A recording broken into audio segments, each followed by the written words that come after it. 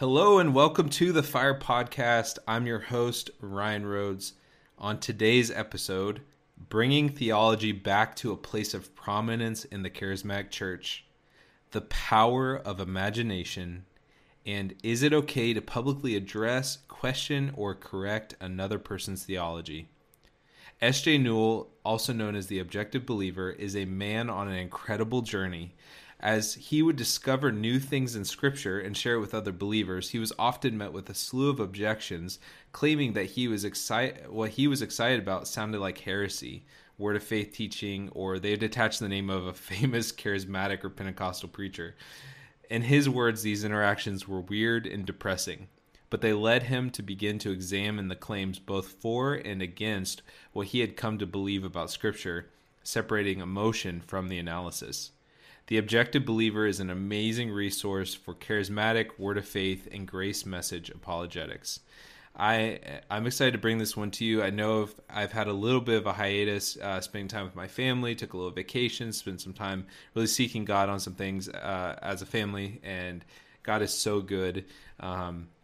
Maybe you guys will hear about those things in the days ahead, but I'm refreshed and I'm ready to dive in. This conversation was awesome. SJ and I are new friends, but I've been following his content, The Objective Believer, on Facebook for over a year, and I'd never seen somebody really address from the charismatic, word of faith, Pentecostal, basically any belief system that includes the gifts of the Spirit, any traditional belief system that also includes the gifts of the Spirit, believes the Holy Spirit is active and moving through everyday people today. I'd never seen anybody from that stream or section of the church actually defend or refute attacks.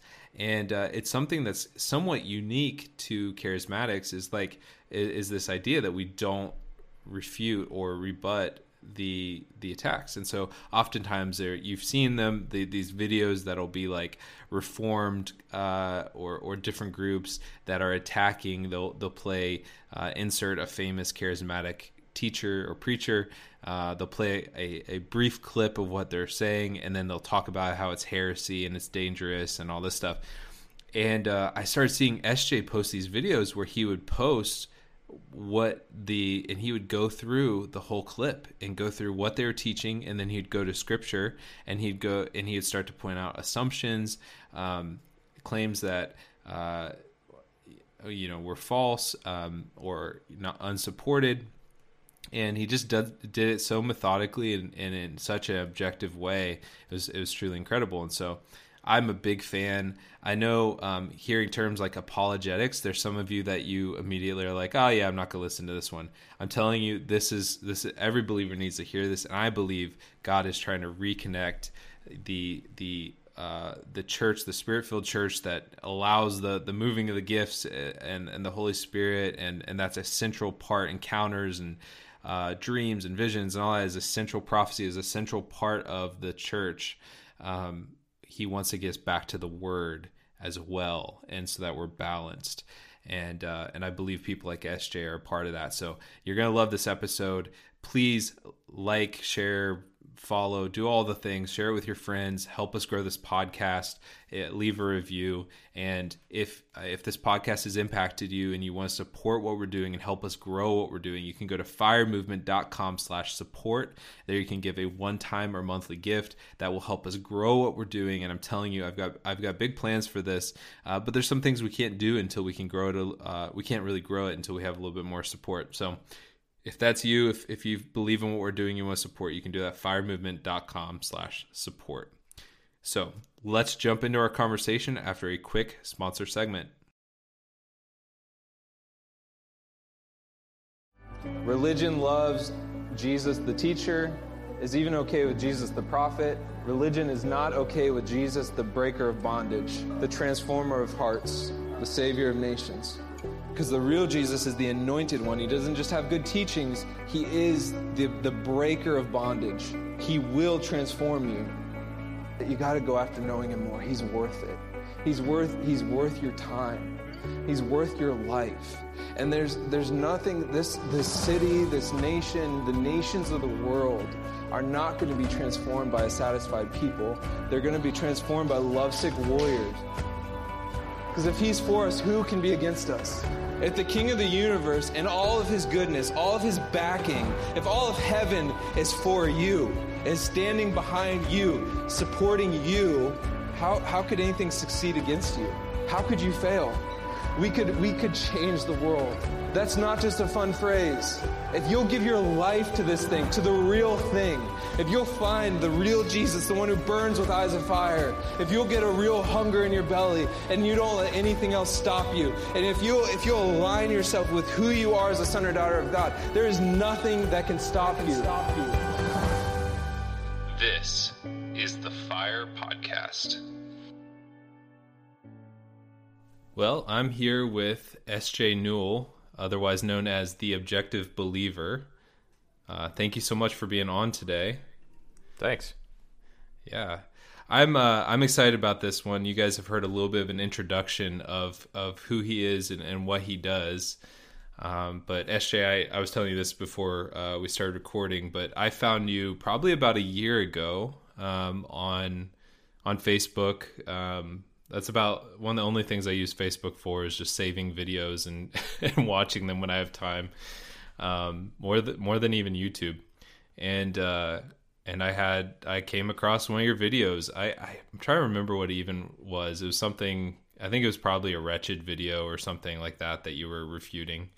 Cause I also save those and just, try to stay, adept to what the arguments are. Cause you come across them. I don't as much, I'm in Seattle, so I don't come across them as much here, but I did a lot when I was in the Midwest, those sorts of arguments. And so I'd always listen and try to think through, okay, how would I respond to this and that sort of thing. And, I think you're one of the first people I've ever, one of the first true apologists I've seen in the realm of charismatic or Pentecostalism.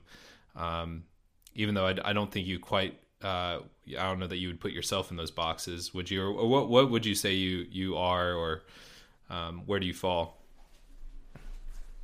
Yeah, honestly, for the most part, I have not really thought too much about titles up until I started doing this, and then people kind of started calling me that charismatic apologist. So I was like, okay, yeah, let's go with that. So I don't mind being called that. Generally speaking, I try to stay away from labels because I find that they're too constraining, and you end up kind of making a lot of straw men and things like that when you go that route. So I'm more of a type of guy where it's like, let's just talk about each individual issue on its own and see if it can stand on its own merit. And so, yeah, the whole Pentecostal, charismatic, word of faith, those are all terms that I've only recently associated myself with because of what people have said about the content that they see. Yeah, that's really good. And our listeners are going to be a wide range. So we've got people not only of different types of Christianity or denominations or belief systems. I mean, probably more so on the charismatic end, open to the gifts and things like that. But also we're going to have people that have been to seminary that are leaders of churches or movements or different things like that listen to the person that's a new believer that doesn't really know what a lot of these terms mean. So throughout, if you use a term, I'll probably ask you to define it. Or explain it. So like he just said straw man. So, to explain that term a little bit, that's where you can basically create an image of what your opposition is and tear it down. And a lot of times it's not actually accurate. So we create something that's easy to knock over, and we do it in an argument. But it didn't actually accomplish anything, but it sounds good. Right. You might have a better definition than I. Yeah, just a misrepresentation is basically what I would say about that. Yeah. So I'm excited about this, and part of the reason I'm really excited to talk to you is I really believe I've had the opportunity to see a lot of the body and what God's doing, and across the U.S. specifically, and some in Central and South America, and I'm excited for what God's doing. But I think we're seeing a moving of the Holy Spirit that's incredible, but with the moving of the Holy Spirit, you have to have word, and so you have to be based in Scripture, and not in a way that limits what God can do, but in a way that grounds us. It creates. I had a leader once say it's like guardrails on a bridge. It's not a limitation. It's a protection, because if you have Right. guardrails on a bridge over a ravine, you can dance across that bridge and not be afraid of falling off because you've got guardrails. Yeah, that's good.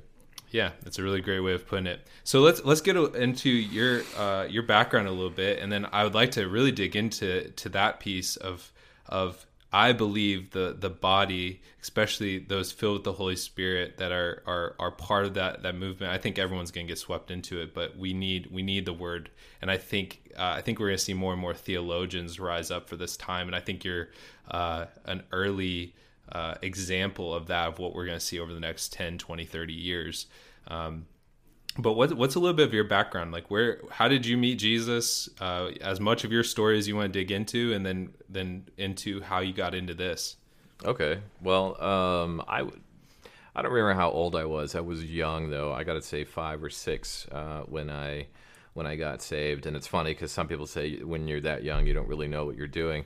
But I still distinctly remember sitting on the side of my mom's bed, and she just asked me, "Do you want to ask Jesus into your heart?" Which that term nowadays being like, you're not asking Jesus. He does whatever he wants type. But anyway, that's another discussion. So, but at the time, I'm like, yeah, I do. And I remember saying that. She led me in a prayer, and I remember that instant having this experience on the inside. It was like this.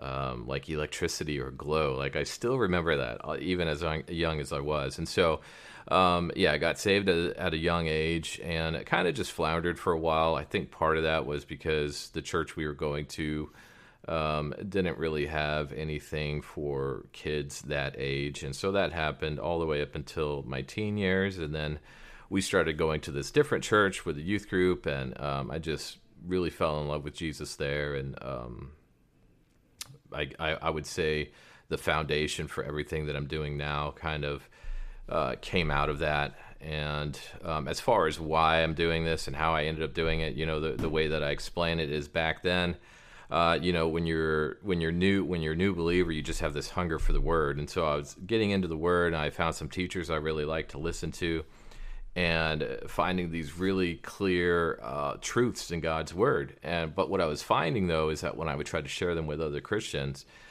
they were immediately, just like what we were saying with the labels, they were immediately relegated to a label. They'd be like, "Oh, that's name it and claim it heresy," or "That's word of faith stuff," and that sounds like something that Kenneth Copeland would say.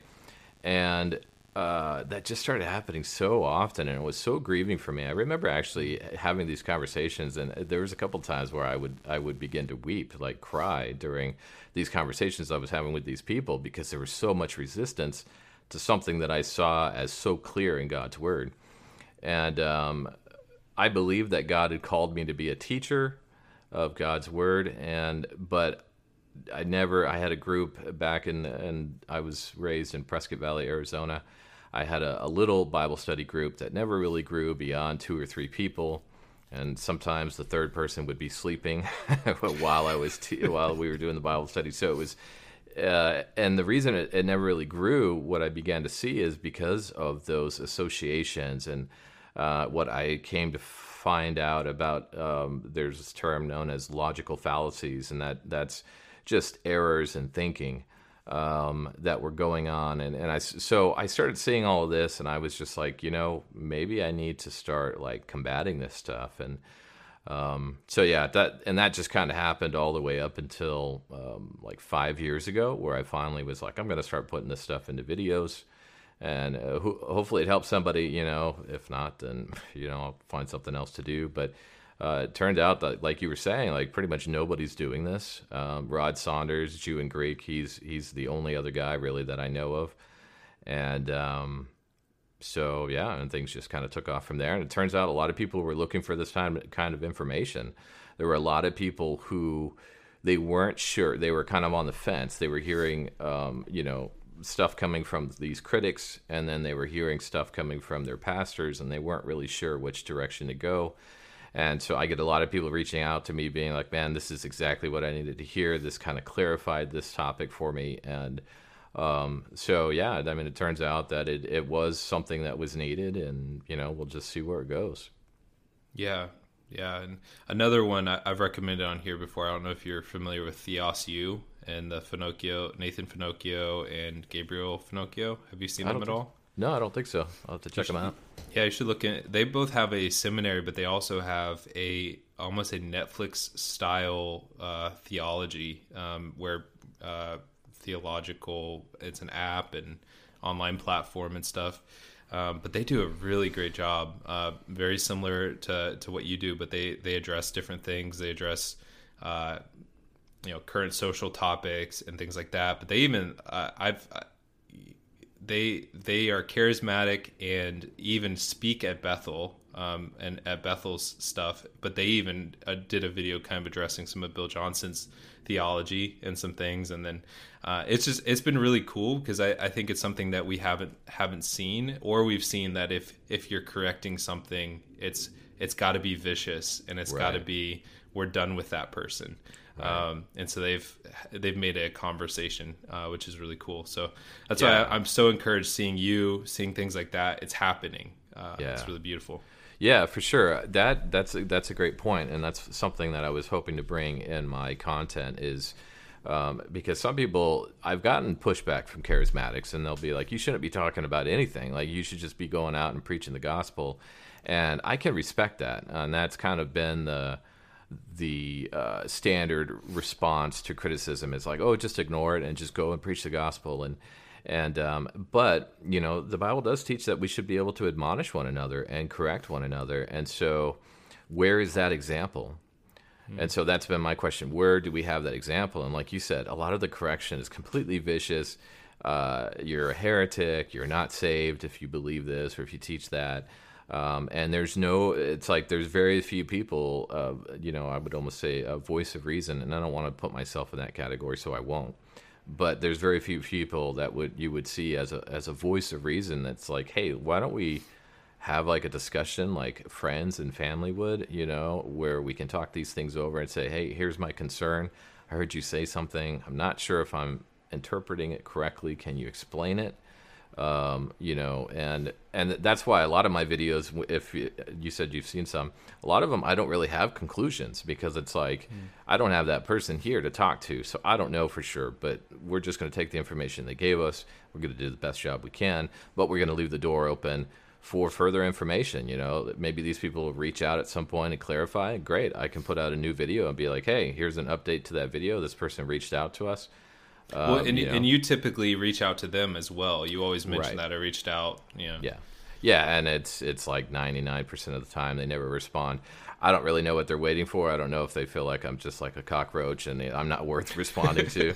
But yeah, I mean, I'm trying to get clarity because language is difficult, and that's something that I'm realizing more and more all the time. Communicating with one another is difficult. Like, I have a hard time sometimes communicating with my wife. If anybody who's married knows that there's communication issues even with the person you live with.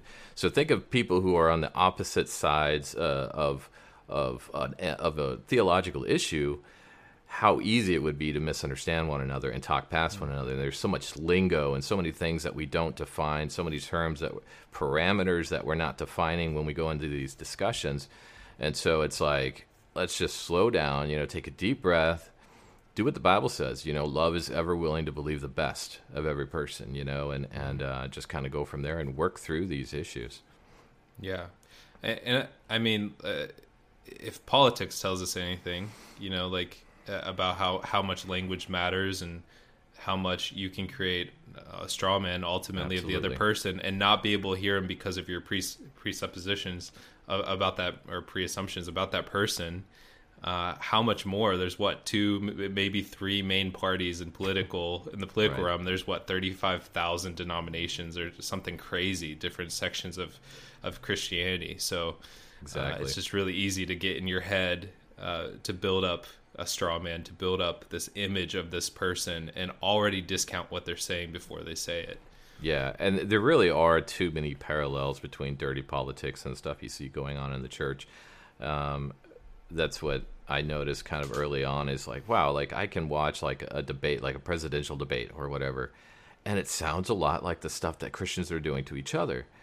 And that shouldn't be like that, like we should be the ones setting this example to be like, you know what, guys, we're going to stop. We're going to listen to each other. We're going to ask clarifying questions, which is so important. Like, I don't understand what you mean. Can you explain it further? Instead of going after just these sound bites and like, oh, this guy said, X, Y, and Z, and it just sounds bad. So what he's talking about is, and then just assigning this negative value to what they're talking about. It's so bad. We need so much work on that, and I include myself in it. I know that there's so much more that I could be doing to address that type of bias in myself. But, you got to start somewhere, and we got to start addressing this stuff for sure. Yeah. I think, too, I've had the privilege of being behind the scenes and with some more well-known people and some of these issues. And I think part of it is we keep at least in the charismatic world, I won't speak to other sections of Christianity, but we keep our disputes really hidden. And so Sure. one of them was, I won't, because it's not my thing to share, even though I just said we keep them hidden. One of them was somebody wrote a book, and a well-known theologian within charismatic theologian who was a friend of the person who wrote the book started openly speaking against them without having a conversation with them. And another friend, a friend of mine, got involved and started creating a dialogue between them. And they actually were able to come to talk through it. And the person who wrote the book was like, well, help me develop the language that this would read better, because now you understand my heart. And that's ultimately what it was. Ultimately it wasn't a theological issue. It was a matter of language, and they read it differently than the person intended. And I think it's almost always semantics. That's what it typically comes down to, is semantics. Like a lot of times we believe the same thing, but we just say it differently. Yeah, absolutely. That's huge. Like I remember there was an interview that Remnant Radio, I don't know if you've heard of them, did with Todd White, and I can't remember what Todd White had said.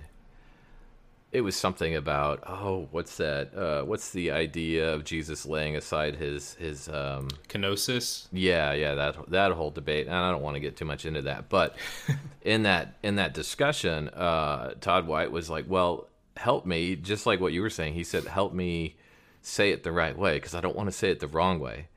Mm-hmm. And that isn't happening enough, like where it's just like, let's learn, because every group has like their own lingo, and everybody seems to kind of slightly misquote the Bible. Like there's people that say God decrees the end from the beginning. Everybody thinks that's a Bible verse. It's not. It says God declares the end from the beginning. Or there's another one. It says to be absent from the body is to be present with the Lord, but that's not what it says either. It says we desire to be absent from the body and be present with the Lord. And so not like there's a huge difference there, but like everybody has these different ways of saying things.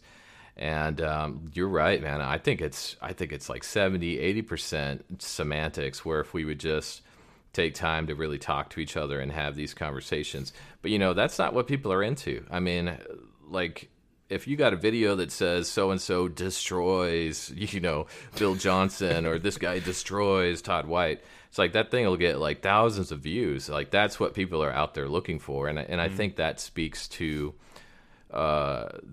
the place of maturity that we are in the body of Christ. Like that's where we're at. Like we rather the drama than the resolution and getting closure to these conversations. Yeah.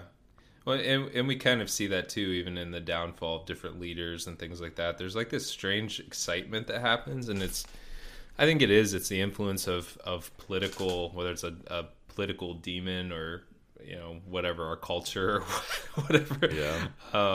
It's this weird political thing we have. And I think too, like, cause like Todd, for example, I know Todd personally. Okay. Todd is one of the most humble, amazing people I know. Has his flaws. There's things that he believes or does that are different than what I would believe or do. But I love the guy, so humble. I believe if anybody approached him humbly and was like, I don't agree with this, that his response would be exactly what happened in that podcast or that recording. Right. Whereas, like, I think most of the time it's pride-filled opinions coming up against something that they don't understand, whether it's from the charismatic to reformed or reformed to charismatic or whatever angle it's taking. I think it's the pride. It's the pride in which we approach people. Where at the same time, it's okay to disagree. I mean, we see it in the New Testament church. We see it with Paul and Peter. We see it with over Mark as well. The dispute over Mark and his worthiness to to keep traveling, and like those things are important to recognize. Yeah, there's this verse. I'm going to throw it out there. I think it's like somewhere in 1 Corinthians where Paul says, there must be conflicts among you so that those who are approved may become manifested. Now, I don't have the verse off the top of my head, so you guys will just have to go look it up. And I've never quite understood that, but I kind of feel like I'm beginning to, like, yeah, there needs to be that conflict because, growth comes out of those things. And so, that again is what I was saying. Like, I don't think that the position should be that we should just never talk about our differences, but I also don't think the position should be that we should attack one another. There's got to be something in between there, and right now there's just kind of a void, and so that's kind of what I'm trying to fill is get to that point where let's have these conversations and just believe, like I said, like believe the best about people, because I do think, like you were saying about Todd White and a bunch of these people, like if you approach them the right way, you're going to be able to, chances are pretty good you're going to be able to get most of those conflicts resolved, I think. Yeah. Well, in not to keep using Bethel, but Bill they've been Assemblies of God for, I mean, he's what, third generation or something over Bethel. They'd been Assemblies of God. They actually left Assemblies because there was, in his words, experimentation and things like that they felt like they were supposed to go after that wouldn't look good upon Assemblies if it failed, or those sorts of things. And so they asked to leave, and they got really attacked by Assemblies. But they have never stopped giving the same amount as being a part of Assemblies. They've continued that in honor. And then he actually went to Missouri, I believe it is, and met with their leadership, and since then has preached at Assemblies events and things. It's just amazing to see that beginning to happen in the body. Yeah. The willingness to, and that's technically still kind of Pentecostal charismatic, but anybody who knows Assemblies, there's some big differences there between that and somewhat what Bethel believes. Right. So it's really beautiful to see that begin to play out. Yeah, and I think that when you go back and you look at like history of the church, like every time there was a move of God, there was resistance to that move within the church. But then once that move became the norm, and then there was a new one, then that new one would resist the new move. And so, it's not like blame is on any particular group. Blame is on all of us. And I think it's that fleshly tendency towards tribalism, this is the way we've always done it, and we're going to stick to it. And if you're doing that, then it must mean that you're of the devil, or it's some kind of deception. At the end of the day, all that really matters is if it's in the Bible. If you can show it from the scriptures, then you're good to go. It doesn't have to be the norm. And I kind of feel like that's a place where I kind of veer from a lot of Christian thinkers is I don't feel like there has to be historical precedence for an idea. There has to be biblical precedence for it. So it's not my fault if guys like 200, 300 years ago read past that part in the Bible. It doesn't mean I'm not allowed to actually point it out. And I kind of view that, and this is kind of going in a new direction with what we're talking about, but I kind of view that as like how the scientific field, evolves over time. They take the old ideas and that have now been proven untrue, and they lose them, and they test out and they prove new ideas. But the bottom line is, as long as there's an observation, as long as they can actually prove it's true, then you're good to go. You don't have to be loyal to whatever guys were thinking 100 years ago. And sometimes I feel like Christians feel scared to go past, maybe some church traditions and things like that. But Yeah. and hey, that's their prerogative. But me personally, I've never. I definitely think you can get guidance, and I think you can get a lot of wisdom from the past and from men of God. I love like Smith Wigglesworth and Kenneth Hagin, people like that. But if I find something that's in the Bible that they didn't teach, I mean, if it's in the Bible, I'm going to go with that. And I think maybe that sometimes is a reason that you see these the criticism of the new movements is because people are like, well, this is new, Well, it may be new to you, but it isn't new to God. If it's in the Word of God, it's been there for a while, you just didn't see it before. So Yeah. Well, and in these conversations, like, hashing this stuff out and being willing to say something, and you don't know what you believe until somebody questions it. I've seen that over and over again. True. Like there's times I've posted stuff about healing and then somebody questions it and I'm like, wait, what do I really believe? I know I believe this, but how is this biblically sound? Can I actually explain this to him biblically why I believe this? And then it helps me. And it's like the whole iron sharpening iron. It's like we say that in small groups and stuff, and it's like, it sounds great, but that's a kind of violent imagery of metal scraping against metal. That's not True. That's not it's not great imagery for peace and unity, but that's how we're formed. That's a great point. Yeah. Yeah.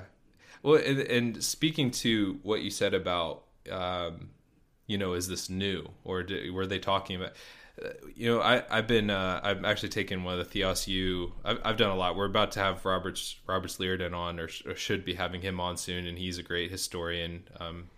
And then as well as I'm doing the Theos U, I've been going through their early church history course and stuff.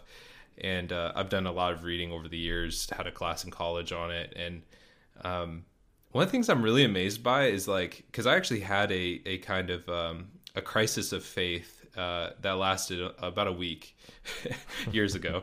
But I was just like, man, like, is all this stuff new? Are these Reformed guys right? Am I in some heresy, with all of the supernatural? Because I grew up in a Pentecostal church. I grew up under people like Lester Summerall and Oral Roberts and T.L. Osborne, R.W. Shambach. These guys were the guys that were coming into my church when I was a little kid.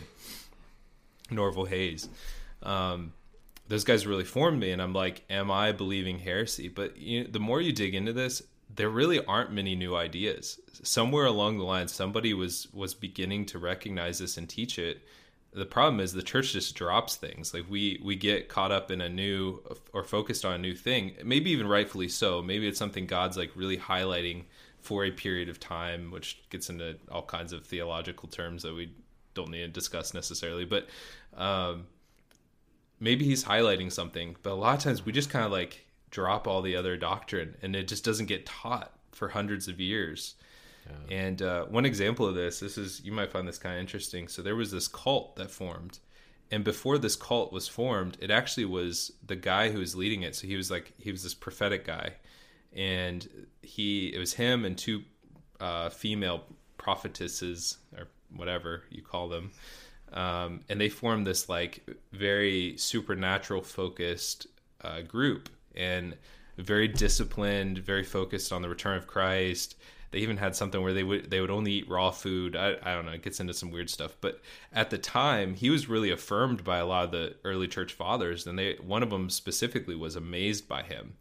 And but then eventually, more and more, they started to reject the traditional leadership of the church. Felt like men were getting too much power over what belonged to God, and eventually more and more started to get to the place. Then they're like, well, prophecy is the same as the word of God. It has the same power, the same validity, the same authority.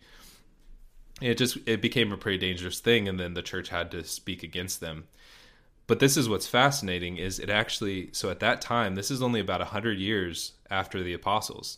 And at that time, it caused the traditional church at the time to be like, where's prophecy? Why have we dropped this? And at that point, they began to examine why isn't prophecy happening in our meetings anymore?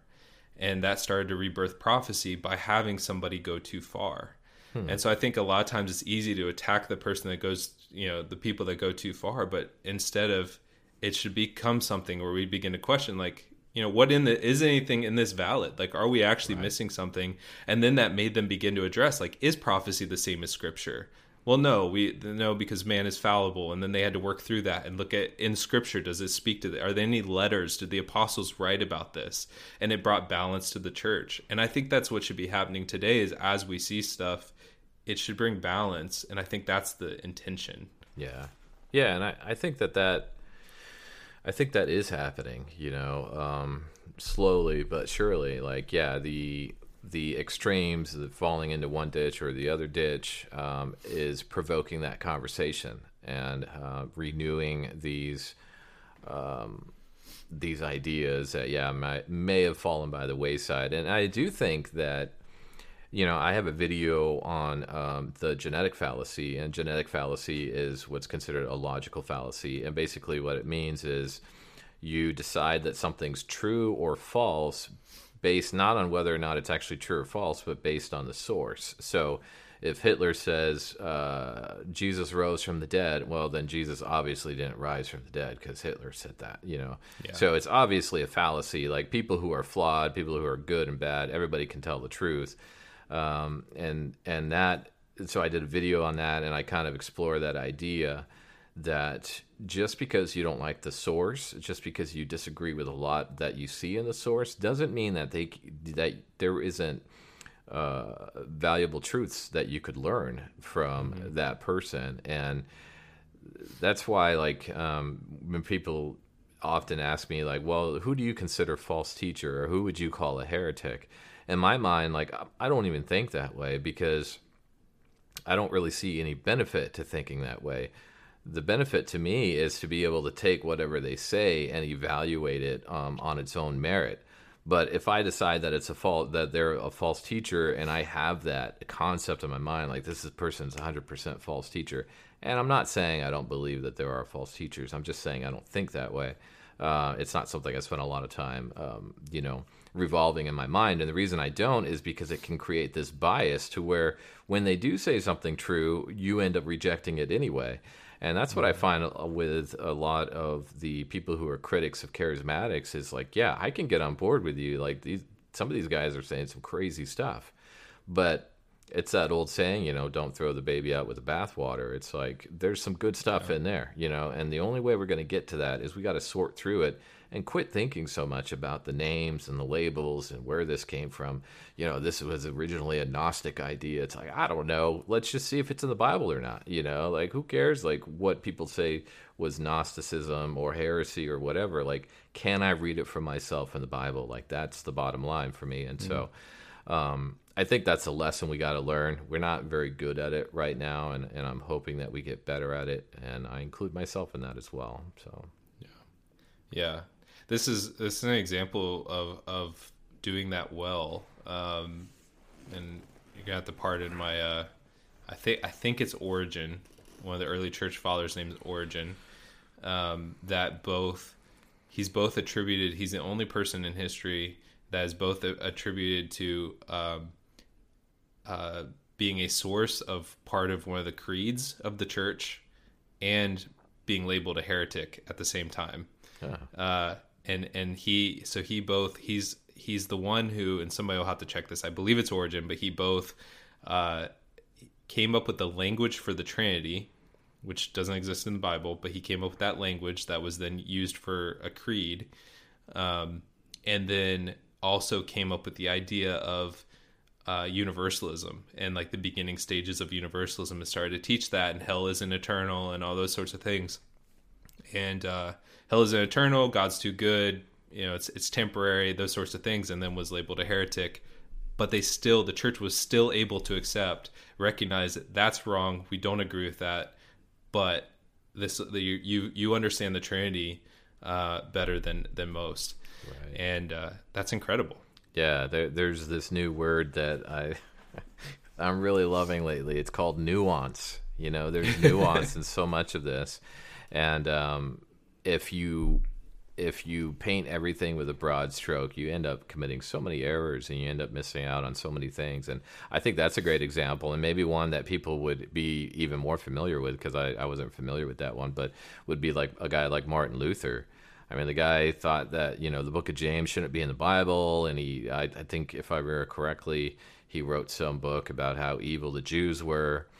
But the church was mature enough over time to be like, okay, here's a lot of good that he contributed, and here's the bad, and we're going to emphasize the good. And nowadays, like when you hear about Martin Luther, you don't really hear anything about the bad. It's just the good. And to me, I think that's a pretty good example of how it should be. It's like, we know, because at the end of the day, we all know that we're sinful beings. We're flawed individuals. We have erroneous ideas about God. Nobody's got that perfect theology. I mean, except me and, whoever agrees with me. But, and so knowing that we have these flaws, it's like, okay, so there's always going to be something that we can criticize. But what should the focus be, and I think the focus should be absorbing the good, like Paul says, abstain from every form of evil, and embrace the good. 1 Thessalonians 5 talks about that. And so that's kind of the idea behind the genetic fallacy. Like I was saying, is like, don't get caught up in the source, just look at the material and see if it's true or not, Yeah, another example of that you just made me think of is George Whitefield. So George Whitefield in the First Great Awakening, he was anti-abolishing slavery. Most people don't know that. Interesting. And, I didn't know that. And it wasn't because he believed in slavery. It was because he believed that if slavery was abolished, it would destroy the economy of the U.S. and it would cripple a young nation. And he believed in what God was doing in the nation. That's a stance that I would hope any of us would be adamantly against him in that at that time. But you can't take away from the fact that God was using him, or or his message of the gospel, or anything else that he was doing. And I think if there's anything that we could really learn as a church right now, it is to eliminate any place that the genetic fallacy lives in us. Because I find that with myself. I remember even being a young, and I get it, sometimes when you're a young believer, you kind of pull from teachers and preachers and things like that you're like, I just need somebody I can trust. But as I matured, I found myself still going to so I would have a question about my theology, and instead of going to the Bible, I'd go to, I'll go see what this person says about it. Yeah. And instead of going to the Bible first, trying to figure some stuff out, maybe bringing in some sources like that, but then coming to a conclusion of my own, which I think is really important. Yeah, it's similar to as well. There's that story where King David, he's with some of his mighty men, and a crazy man comes out and is cursing him and all this stuff. And I'm trying to think of exactly where the story is, but and basically one of his mighty men goes to cut the guy's head off, and he says, "Stop! This might be God." And I think interesting. I'll have to check that out. That's interesting. It's a great story, because I'm pretty sure Billy Graham is the one who taught this, but to take even to hear your accusers, hear what they're saying, not the spirit thereof. Yeah. And see if maybe God's speaking to you. Wow. And I think if we could figure that out and stop worrying so much about everyone else, but take the things like, hey, is there something for me to learn in this? Like, that's part of the reason even why I watch some of the Reformed guys and things like that, is like, there's things that Paul Washer said that have really shaped my life, that have been really good, and it's even my accusers, to be able to take that and like, hey, God, are you speaking to me? Yes, it might be coming from a vile spirit. It might be I can separate all that, but God, are you speaking in this? Right. And that's such wisdom.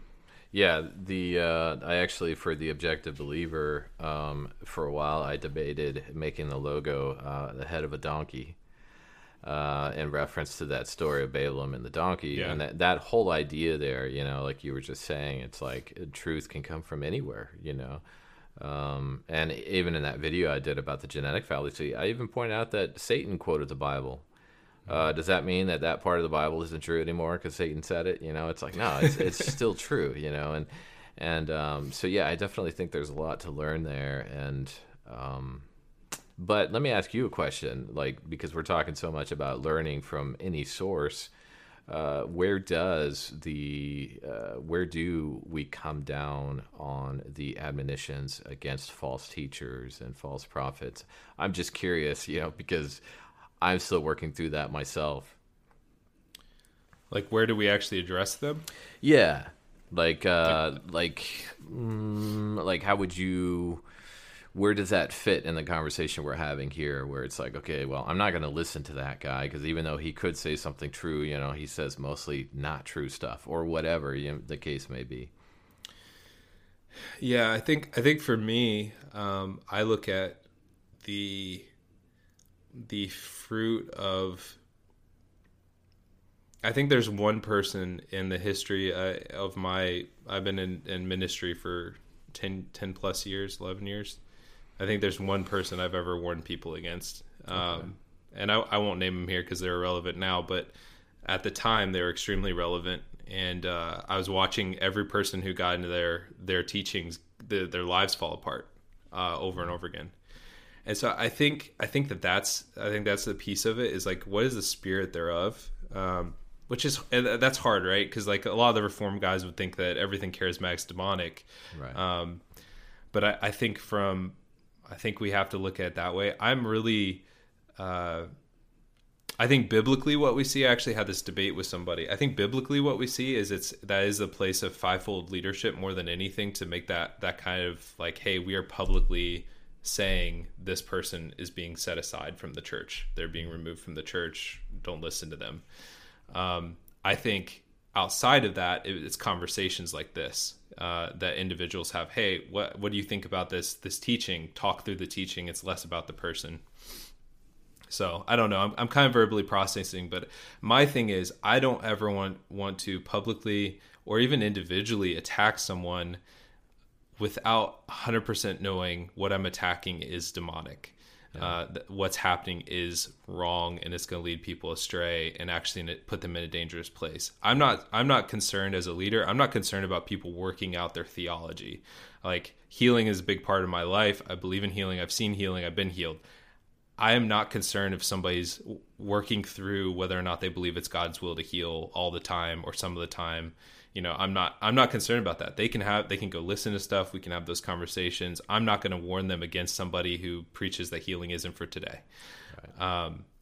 Somebody who is leading them into some kind of universalist thing, or you can just sin as much as you want, or whatever, some kind of dysfunction like that. That's where I would step in. Okay. So, yeah. What's your thought? Yeah, like I said, like I feel like I'm kind of still working through it. I don't think.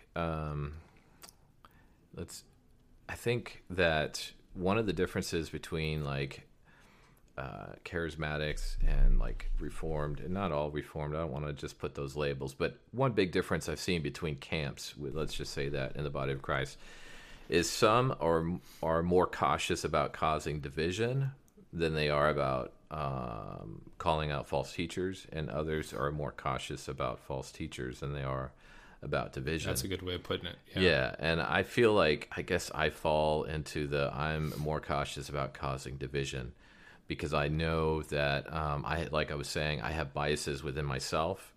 And so what if my bias is causing me to be critical of this person? And then I go and I talk bad about this person, and then I cause division, which I know is a sin, it's a work of the flesh.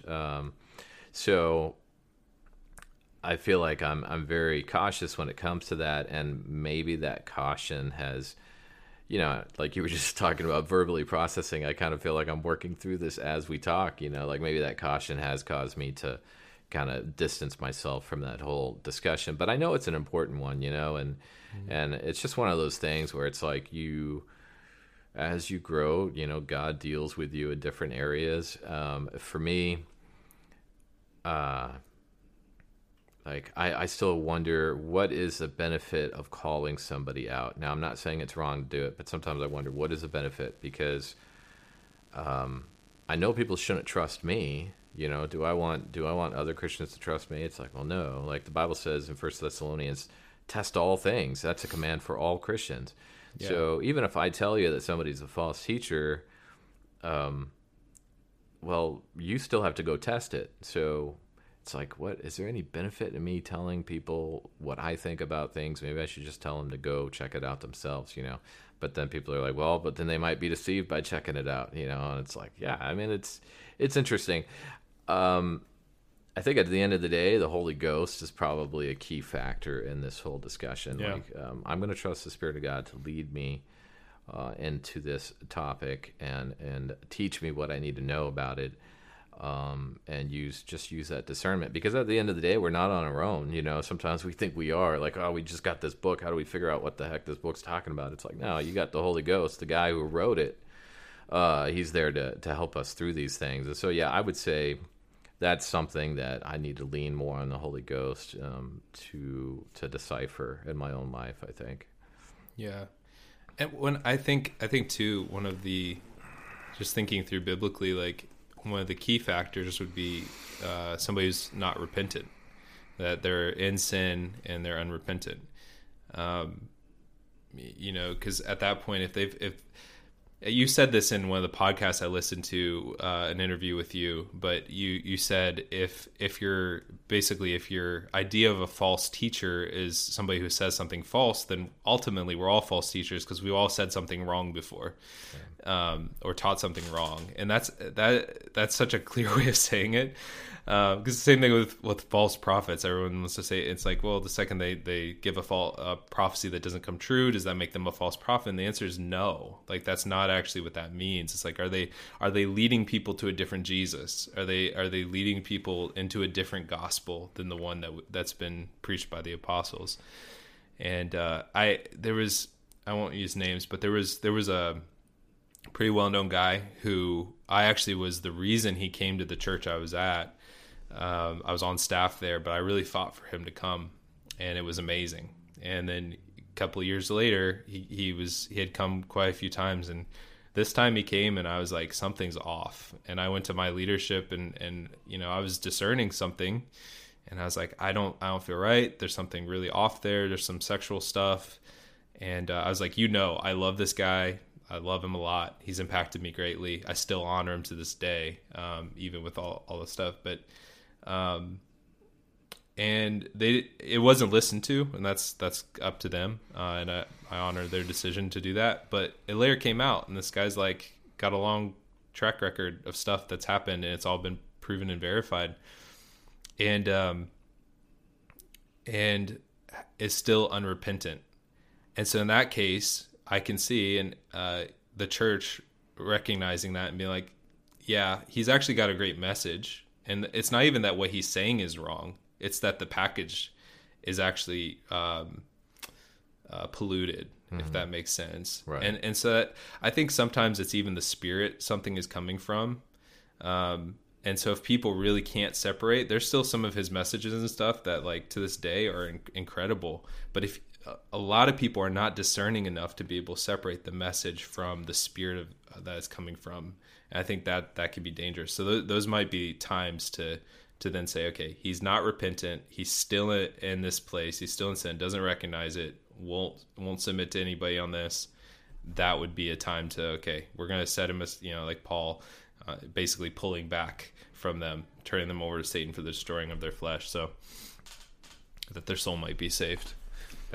Yeah. I mean, like you said, that it's kind of up to. I think it could be different for every situation, and the leadership of the church. That's like something that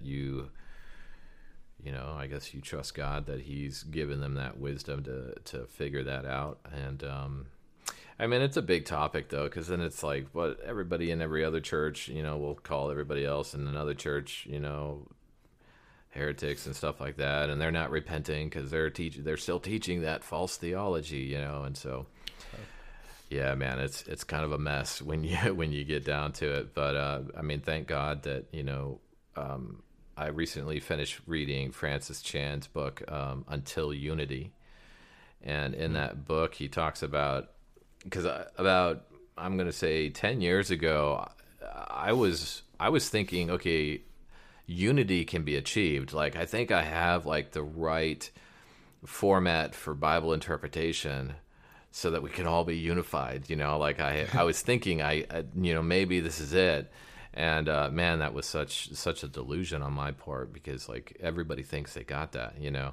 But then I read Francis Chan's book, and he brought up something that didn't even occur to me before. He talks about how Jesus was praying that we would all be one. And in the book, he's just like, God's going to have to do this. I mean, this is going to have to be a miracle for us to. It's not anything we're going to be able to do on our own. It's not like there's some secret theology out there that we can all hop on board and suddenly all our disagreements are going to disappear. This is going to be a divine miracle from God that he's going to bring us all together somehow, some way, someday, and so that kind of opened my eyes. Like, this is definitely got to be a God thing, because we've had 2,000 years trying to figure it out, and it just keeps splitting. We just keep branching out more and more. So, would you agree that most of the issues are they come down to the fact that the body has different assignments and focuses, and we typically look at the other assignments and say, you're not like me, so you're wrong? Yeah, man, absolutely. I'm glad you brought that up, for sure. Yeah. Did you want me to talk about it a little bit, or you want to go ahead?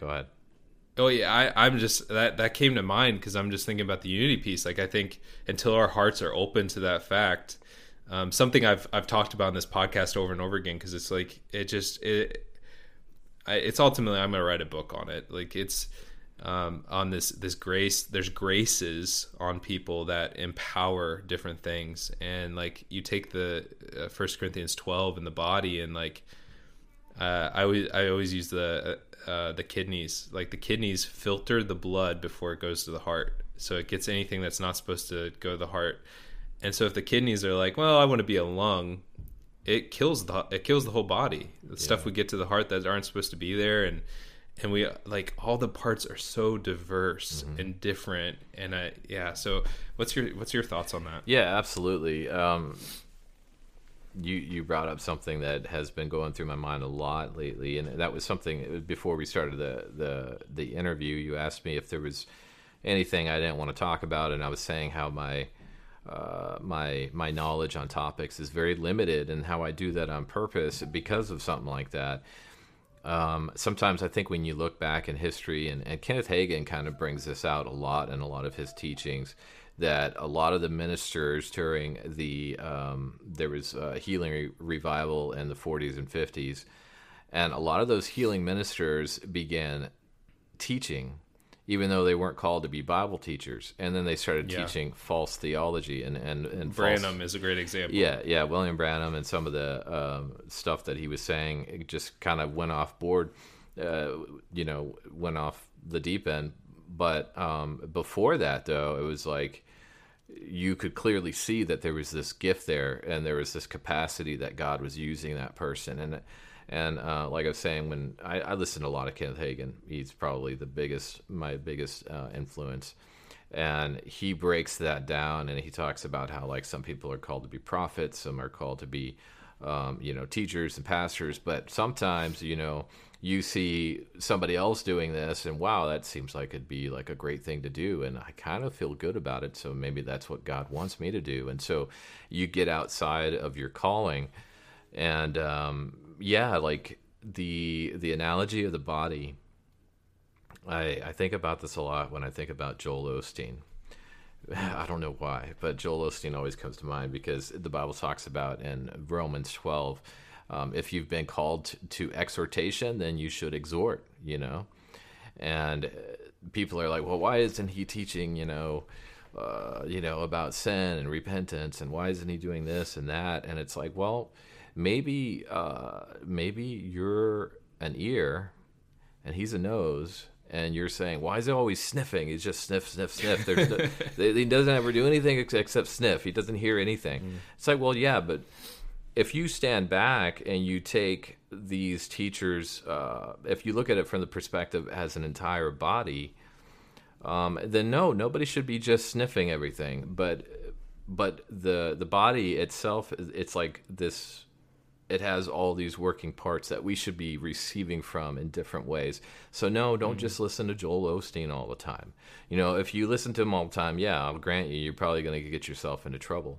But that goes for pretty much any teacher. And so, yeah, it's like I do think that God calls us to certain ministries, and when we see other people not doing the ministry that we have a conviction for, it may cause that bias. Like, well, why aren't they doing what I'm doing? It's like, well, because not everybody should be doing what you're doing, because there's different types of ministries out there, I think that does contribute. So maybe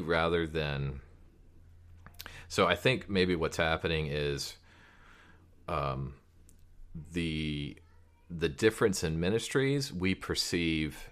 It causes bias in us, and then that bias drives us to be critical of them, and then us being critical of them drives us to start picking apart things they say and finding quote-unquote false doctrine that isn't actually there, and then there you have that division. So who knows? I mean, hopefully in the future we will stop being so critical of these other ministries, and when we stop being critical, we'll realize we don't disagree with as much as we thought. It's just some guys talk about some things more than others. Yeah, some women too. Yeah, it's so good. And I think about the other piece of that body analogy is it's not just that we're different; it's that they actually all supply each other and they all work together. Right. And I think that's the piece the without Holy Spirit, we can't really do that piece, because the Bible says if you honor a prophet in the name of a prophet, you receive the prophet's reward. Honor a righteous man because he's righteous, you receive the righteous man's reward. Whatever we honor, we can receive from. And I think it's the same in the body, is that as we begin to honor, so what we receive, we can receive from each other when we honor what is on the grace that's on another part of the body, and it can't actually have a real impact on us until there's honor in our hearts. And so that's the piece that I'm like, this has got to be a book. I don't hear many people talking about this, but I'm like, I think that's the piece that the Holy Spirit's going to begin to do to help us recognize, wow, this camp over here, they have this. I don't agree with this other stuff, but they have this. And if I can honor and recognize they're reaching a different group of people than I ever could. And it's just like laying down the competitive thing that rests on the body. I think that's where we're headed. Yeah. And I think that's probably what unity is going to look like, is beginning to honor that. Yeah. An example of that. So if I'm wrong, Benny Hinn, I'm so sorry. Benny Hinn gets attacked all the time. But so his book, Good Morning, Holy Spirit, I heard this story, and so if this is wrong, I know part of the story is true because he just told it, and I know the other part I'm not sure if it's true.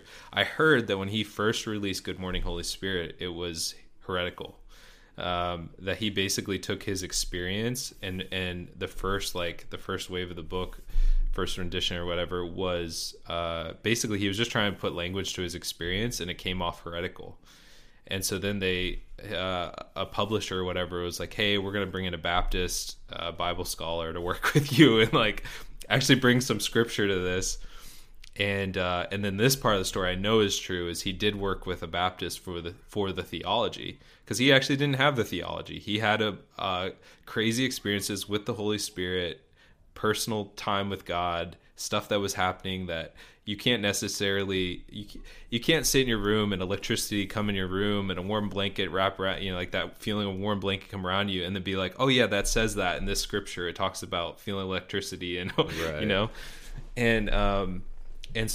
And then he sat with this guy, and this is the part that he told recently, was basically that he sat and he said, hey, can we pray first? And this Baptist is like smoking a cigar, and he's like, yeah, sure. and Benny invites the Holy Spirit, and this Baptist just starts weeping. Wow. And he immediately like got convicted about smoking a cigar and got rid of it, which I don't know.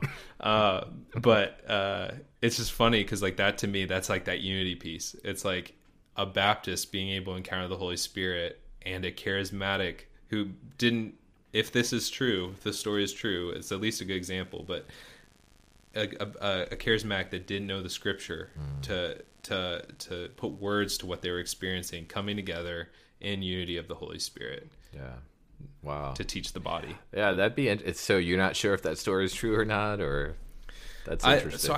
I've heard that. I need to clarify it. I might have to text some friends down there and find out if I can get a hold of him and find out if that's true. I think, but I mean, I think that's a great idea. I mean, one way, again, just kind of fleshing this out as I'm talking about it, that I've kind of thought about when we're just talking about the body of Christ, is sometimes I think about that some believers are more part of the heart of the body. And when I say the heart, I don't mean the muscle pumping blood, but I mean like the intimacy and maybe quote unquote the feelings, you know. And then there's others that are more part of the brain. And we do need each other, but I do find, like some believers, it's like they have these experiences, but they don't really know the word. And there needs to be that combination. It's just so unfortunate that we just end up a lot of times, you know, segregating, like, okay, it's just all the feels on this side and all the thinking on that side. I think science, and I brought this up before, I think science is the scientific field is a good example of that as well. You know, you have biologists, then you have like physicists, and you have meteorologists, and these people are all working towards the same goal, but they're going about it in very, very different ways. And you want to ask a biologist about the weather, you know, and you want to ask a meteorologist about, you know, the human body. But so it's all headed towards the same goal of helping mankind develop and learn and prove things, but it's very, very different areas of study.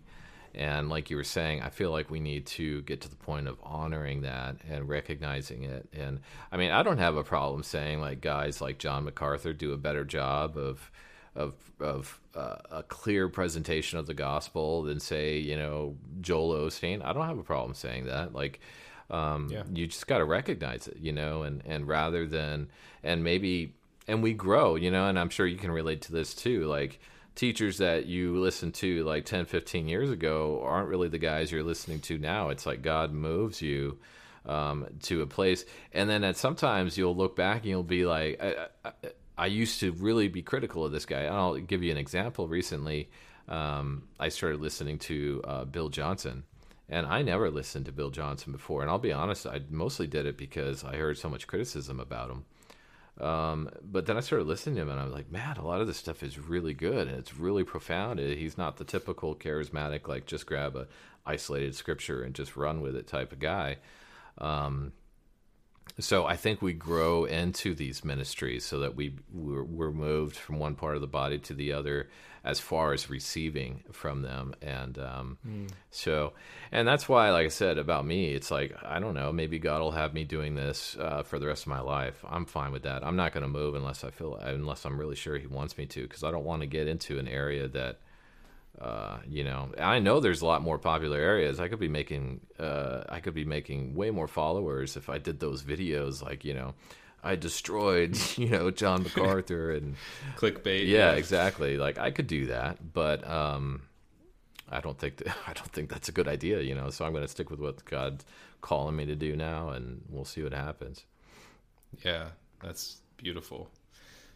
Yeah. So I want to ask you this question, and then I'm gonna ask you this question, and then we're gonna end this episode, and then we'll pick up the answer to the question in the next episode.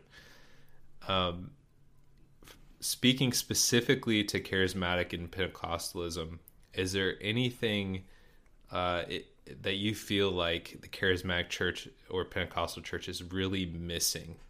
That if you could just snap your fingers and it was part of the church, what would that thing be? Does that question make sense? Yeah. Okay. So we'll pick up on that in the next episode. Okay. So guys, thank you so much for listening to this half of the conversation. Be on the lookout for the next half of my conversation with S.J. Newell. S.J., this has been incredible. So thank you so much for being on. Thanks, man. And guys, if this has impacted you, share this with your friends, share with everyone you know. Go follow The Objective Believer on YouTube, Instagram, Facebook, and really dig into the Word and take the advice that's being given here. Don't just because somebody you trust says it, don't just take it as Bible truth. Actually go into the Bible yourself with Holy Spirit and investigate. That's the call of the believer. So, and also if this has impacted you and you want to support what's going on, you can go to firemovement.com/support, and there you can give a one-time or monthly gift. But until next time, this has been the Fire Podcast.